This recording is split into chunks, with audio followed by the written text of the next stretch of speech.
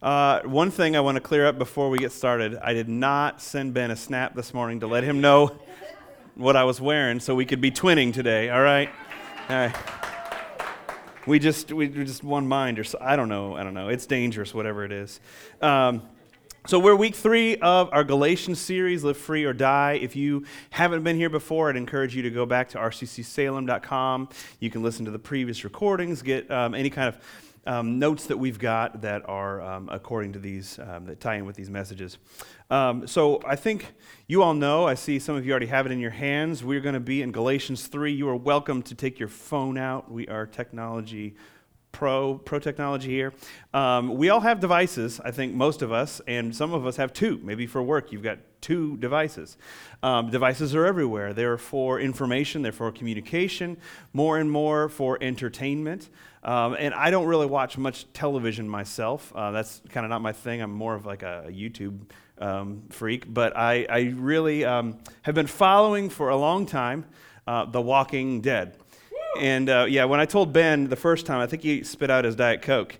But I love The Walking Dead, right? It's a little slow right now. If you actually watch it, it's a little slow right now. But in case you don't watch it, I'm going to give you the 9 seasons in about 30 seconds. Zombies show up. People don't like zombies, okay? They don't. I think for good reason. They don't like zombies. And so they're afraid of zombies for like 2.5 seasons. But they figure out that zombies really have a few very simple stimuli that draw them. They're drawn to light, to like fire, explosions, to different smells. And so they're like, oh, well, we just avoid those things and we don't have to worry about them anymore. The next 7 seasons is them being afraid of people because they realize, oh, there are other people still living and they're not nice people. So they have to deal with that for the next 7 seasons. And now we're in season 9, and it's really slow. And this new foe just showed up called the Whisperers. All right? And they are people who disguise themselves to look like the dead. And they walk with the dead, and they act like the dead. But somehow they can also direct the dead. They've got these herds of zombies, and they can be in the zombies and direct them to different places. And so now the living were afraid of the dead, and then they weren't. And then they were afraid of the living, which they kind of still are. But now they're afraid of the dead again, right?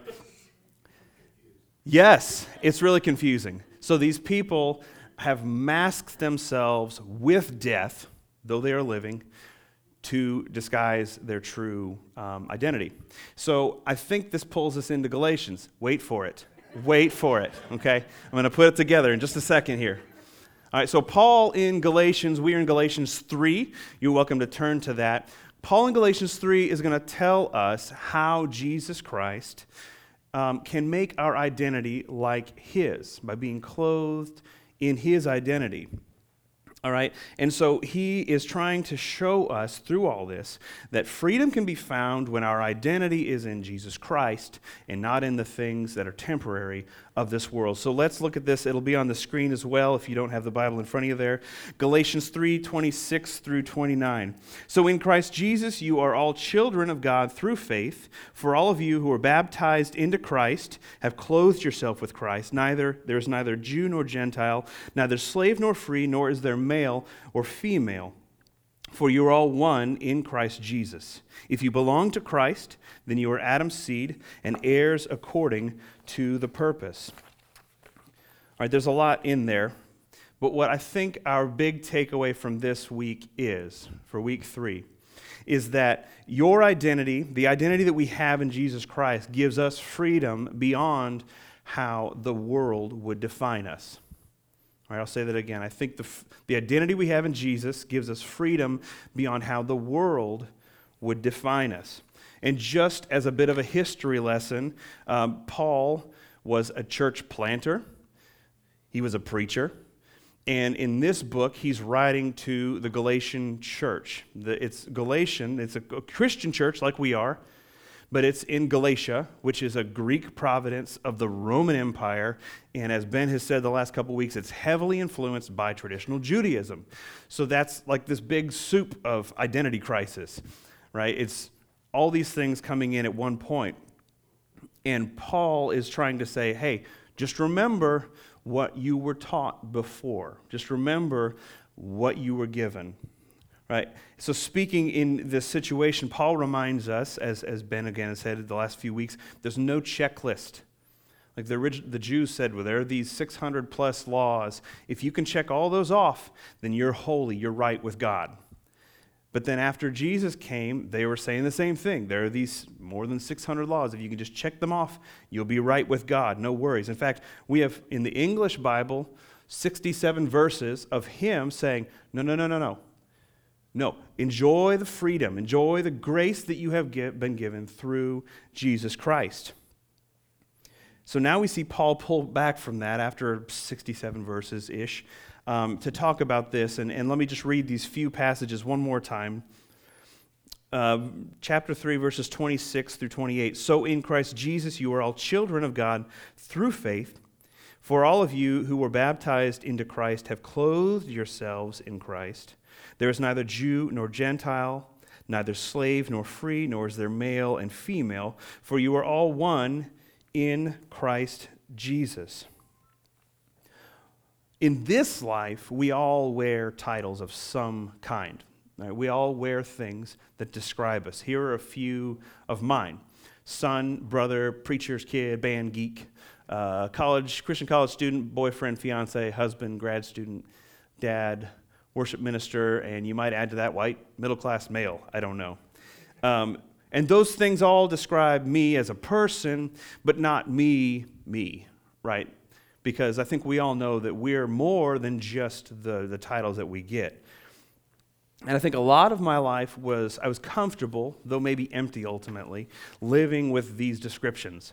Living in this in-between, kind of letting these things identify myself. But the thing is, by most standards, I had a really good existence, right? I didn't ever hit rock bottom. I didn't ever have some kind of an existential moment where I knew that I had to turn around and be different, I suppose. Right? There was no moment like that. But between these things are a handful of other descriptors, and these are insecurity, striving for worth, desiring acceptance, wanting approval, questioning my salvation, right? So those are between how we would be defined by the world. But people don't see those things. They come out as frustration, they come out as sadness, they come out as bouts of anger or depression maybe. And I hope this is maybe identifying, some people are identifying with this, that we've got these descriptions about us that aren't us, but somehow also define who we are and how we function. And we have this desire, especially in the American culture, to never drop the ball, to always be there, to pick up the pieces when something crashes, to be there with the right answer. And I think at some point in my 30s, I'm still in my 30s at this point, but when I was about 33 years old, I was in ministry at North Carolina, and I met my friend Andrew Gibbon, who might be watching on Facebook. Hey, Andrew. We decided we wanted to start a Celebrate Recovery program at my last ministry, and we knew that if we wanted to be on the nationally recognized, that we needed to go through training. So we went to the first East Coast conference of Celebrate Recovery. And we went down to Orlando, but before that we went through the step study books. He'd already been through them a couple times. It was new for me. And there are these series of 4 books. Celebrate Recovery is based on the 12-step system, 12-step plan like AA or something like that. But then they tie in the Bible with 8 principles that go along through, and you work through 4 of these books in a step study with a sponsor or something like that. And one of them really hit me. One of the prayers that go through here in the first principle hit me. I'd like to read it for you right now. Dear God, your word tells me that I can't heal my hurts, habits, hang-ups, and habits by just saying they're not there. Help me. Parts of my life or all of my life are out of control. I know that I cannot fix myself. It seems the harder I try to do the right thing, the more I struggle. Lord, I want to step out of my denial into truth. I pray for you to show me the way. In your Son's name I pray. Amen. And I think at that moment that I read it, this is early, it's the first book of the 4, something first clicked in my heart and then clicked in my mind. Right? I think I had some kind of an awakening that for 33 years up to that point, I had been painting over parts of my life that I didn't want to think about. so I could maybe look more like Jesus, but not really living in the freedom that I had already been given. Like I said, there's no crazy story of my life. There's no kind of a right up to the edge making a decision moment. But there's something in the simple prayer that helped me realize that there was a change that I needed to have in my life, in my heart. And I think this is where Galatians comes into play. And Paul's very specific about the words he uses. And it was written in Greek in the first century. And sometimes when we get that Greek pulled into English, it's not a one-for-one. It doesn't always make sense the way you would expect it to. And so he uses this term, specifically we see this in verse 27. Verse 27, we read, "For all of you who are baptized into Christ have clothed yourself in Christ." See, clothed yourself is not really a metaphor easy to understand today. But it is literally, when you look at it in contemporary writings, it means to put a cloak on. It's quite literal. And so he says, clothe yourselves in Christ. And I think we're a lot like the whisperers from The Walking Dead, right? We somehow clothe ourselves in the titles that make sense to this world, whether those are son, professional, father, athlete, whatever those might be. And so we look living from the inside, but somehow from the outside, but from the inside we're somehow dead. We're not living in a freedom that we could be living. And we're choosing to be clothed by those things and identified by those things. Now these are all good. Right? I don't want this to somehow come across as me saying you shouldn't be these things. But Paul's saying there's something greater. There's something greater than the things that identify us in this world. He says in 29, "If you belong to Christ, then you are Abraham's seed and heirs according to the promise." And we're often given these identifiers by the world. And we tend to use those as describing our own worth. I'm a good person because I work hard. I'm a good person because I've raised productive children. I'm a good person because I keep my lawn mown, whatever you want to say, right? And we want to equate our worth as a human being to the things like that. But Paul's telling there's something better than that. There's something better than just doing all those things. It's being an heir of the promise, being clothed in Jesus Christ. And I think in my own life, and I'm just speaking personally, that after that moment, after I read that prayer and I was able to go through with my friend these steps, I think that I get to be the best version of me because of what Jesus did. Right? I think I'm the most free version of myself because of what Jesus did, and I get to be the best father possible. Not that I'm the best father, but I get to be the best version of me because of the freedom I have in Jesus Christ. And when you realize that freedom really is free, because it is, when you realize freedom really is free, then you get to start thinking about this list of words. That you are loved, that you are pursued, that you are cherished, chosen, that you are a child of God and an heir according to the promise. And those are big words. Those are super important words, and it changes how you look at yourself, how you operate in this world. And Paul's talking about this idea of being an heir, and it's something we don't really get, right? In 21st century America, we don't have that. We literally, if you've ever watched Hamilton or listened to it, we know that we don't have this monarchy. We talk about heirs when it's someone's rich kid or something like that, right? That's an heir or an heiress, or if we're fawning over yet another beautiful UK baby or something like that, right? We don't get the idea, but heirship.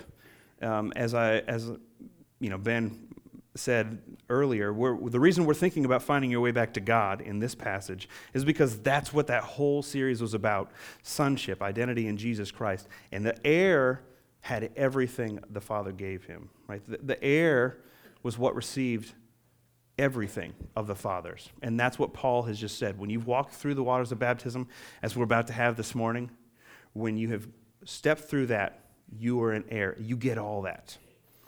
Right, so he goes a little farther in chapter 4. I'll go ahead and read these. Galatians is too deep, really, to cover in 6 weeks all of it. We could talk about it 6 months and still have more to talk about. But let's read through these passages here, chapter 4, 1 through 7, as he talks about what it means to be an heir. All right, what I am saying is that as long as an heir is underage, he is no different from a slave, although he owns the whole estate. The heir is subject to guardians and trustees until the time is set by his father. So also, when we were underage, we were in slavery under the elemental forces, spiritual forces of the world. But when the set time had fully come, God sent his Son, born of a woman, born under the law, to redeem those under the law, that we might receive adoption to sonship. Because you are his sons, God sent the Spirit of his Son into our hearts, the Spirit who calls out, Abba, Father. So you're no longer a slave, but God's child. And since you are his child, he has also made you an heir.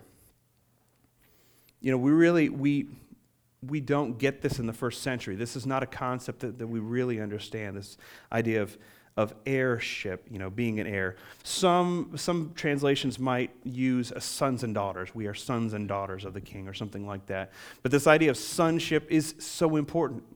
Like, wealthy people in the first century might pass their own daughter and give a nephew or something everything they had, because that was the importance. So when he says you've received sonship, that's for everyone, as he identified Jew, Greek, male, female, slave, and free. That means something super heavy. That means that you are special. He says to receive adoption is to sonship because you are his sons. Don't miss the fact that this is an important thing, and it's for everyone who has chosen him. But today we decide that we want to be individuals. Like that's very American of us, right? To be individuals. A lot of other countries don't have this kind of written into their cultural DNA. But we want to be individuals. We want to go where we want to go. We want to say what we want to say. We want to do what we want to do until the police catch up to us, right? That's usually the case. And you can use your speech, your attire, your home. You can use all these things to define who you are as an individual. But in this idea of sonship as being heirs according to the promise, we see that there's something about us in our DNA that drives us towards community and being part of a group. And that group spreads all over the world. The service before you who sat in here, everyone in the world who has chosen Jesus Christ, we're all sons and daughters. We are all one in community. And so as much as we would love to be an individual, science says otherwise. All right. So in his book Social, he's being interviewed about his book, scientist Matthew Lieberman in 2013 said this about his book Social. In the West, we like to think of ourselves as relatively immune to sway of those around us while each pursue our personal destiny. But I think this is a story that we like to tell ourselves rather than what really happens. Across many studies, mammals, from the smallest rodents all the way up to us humans, the data suggests that we are profoundly shaped by our social environment and that we suffer greatly when our social bonds are threatened or severed. When this happens in our childhood, it can lead to long-term health and educational problems. We may not like the fact that we are wired such that our well-being depends on our connection with others, but the facts are the facts. Okay? We are wired to be part of a group. And as Paul says, we have been called, if we have gone through those waters of baptism and chosen Jesus, we are all part of that sonship, the heir of the promise. So this community is built into our DNA. We want to deeply belong, and Paul is telling us in this passage that your identity as a child of Christ makes you an heir to the promise. That's not a small statement, that's a big statement.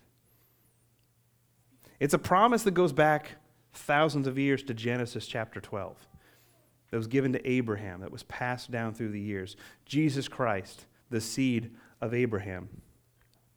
And now we get to be part of that And we get a new title, a better title, a child of God. When we walk through the waters of baptism, I'm excited. I love baptism. I'm excited for this. You're an heir. So here's the point of it all. Quit striving. Right? There's no list of things you can do to mark off. It might make you feel better temporarily, but there's no list of things that you can do to mark off, to make yourself look right.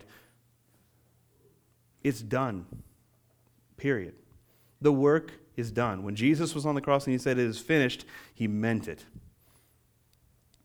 You are a child, you're an heir, you are loved. So as I mentioned, I worked really hard for maybe 33 years or so to try to earn my approval. Always falling short. I don't think I fell short of anyone, in this room or anyone I knew, but I fell short personally of what I thought God wanted from me. I'd been baptized. I'd been married, had kids. There were a lot of things that went well during that period, but I was kind of my own worst enemy. But here's what I'd love for you to take away, is that when you've chosen him, when you've gone through the steps to follow him, you said, Jesus, I'm yours. He really forgives you. He really forgives me.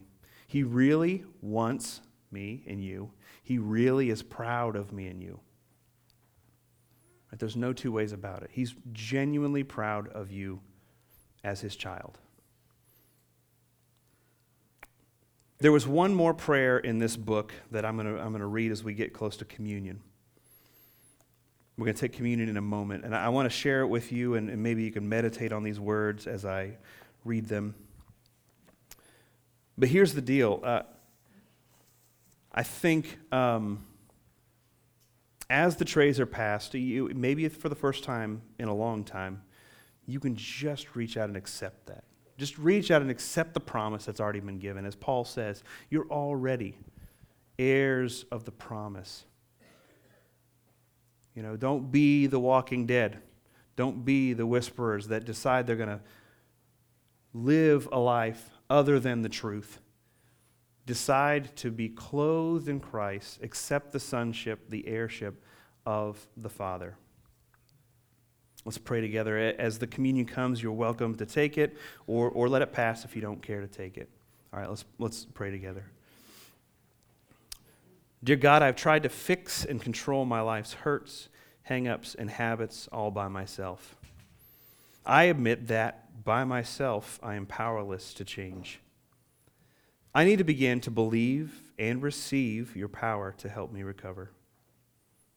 You have loved me enough to send your Son to the cross to die for my sins. Help me be open to the hope that I can only find in him.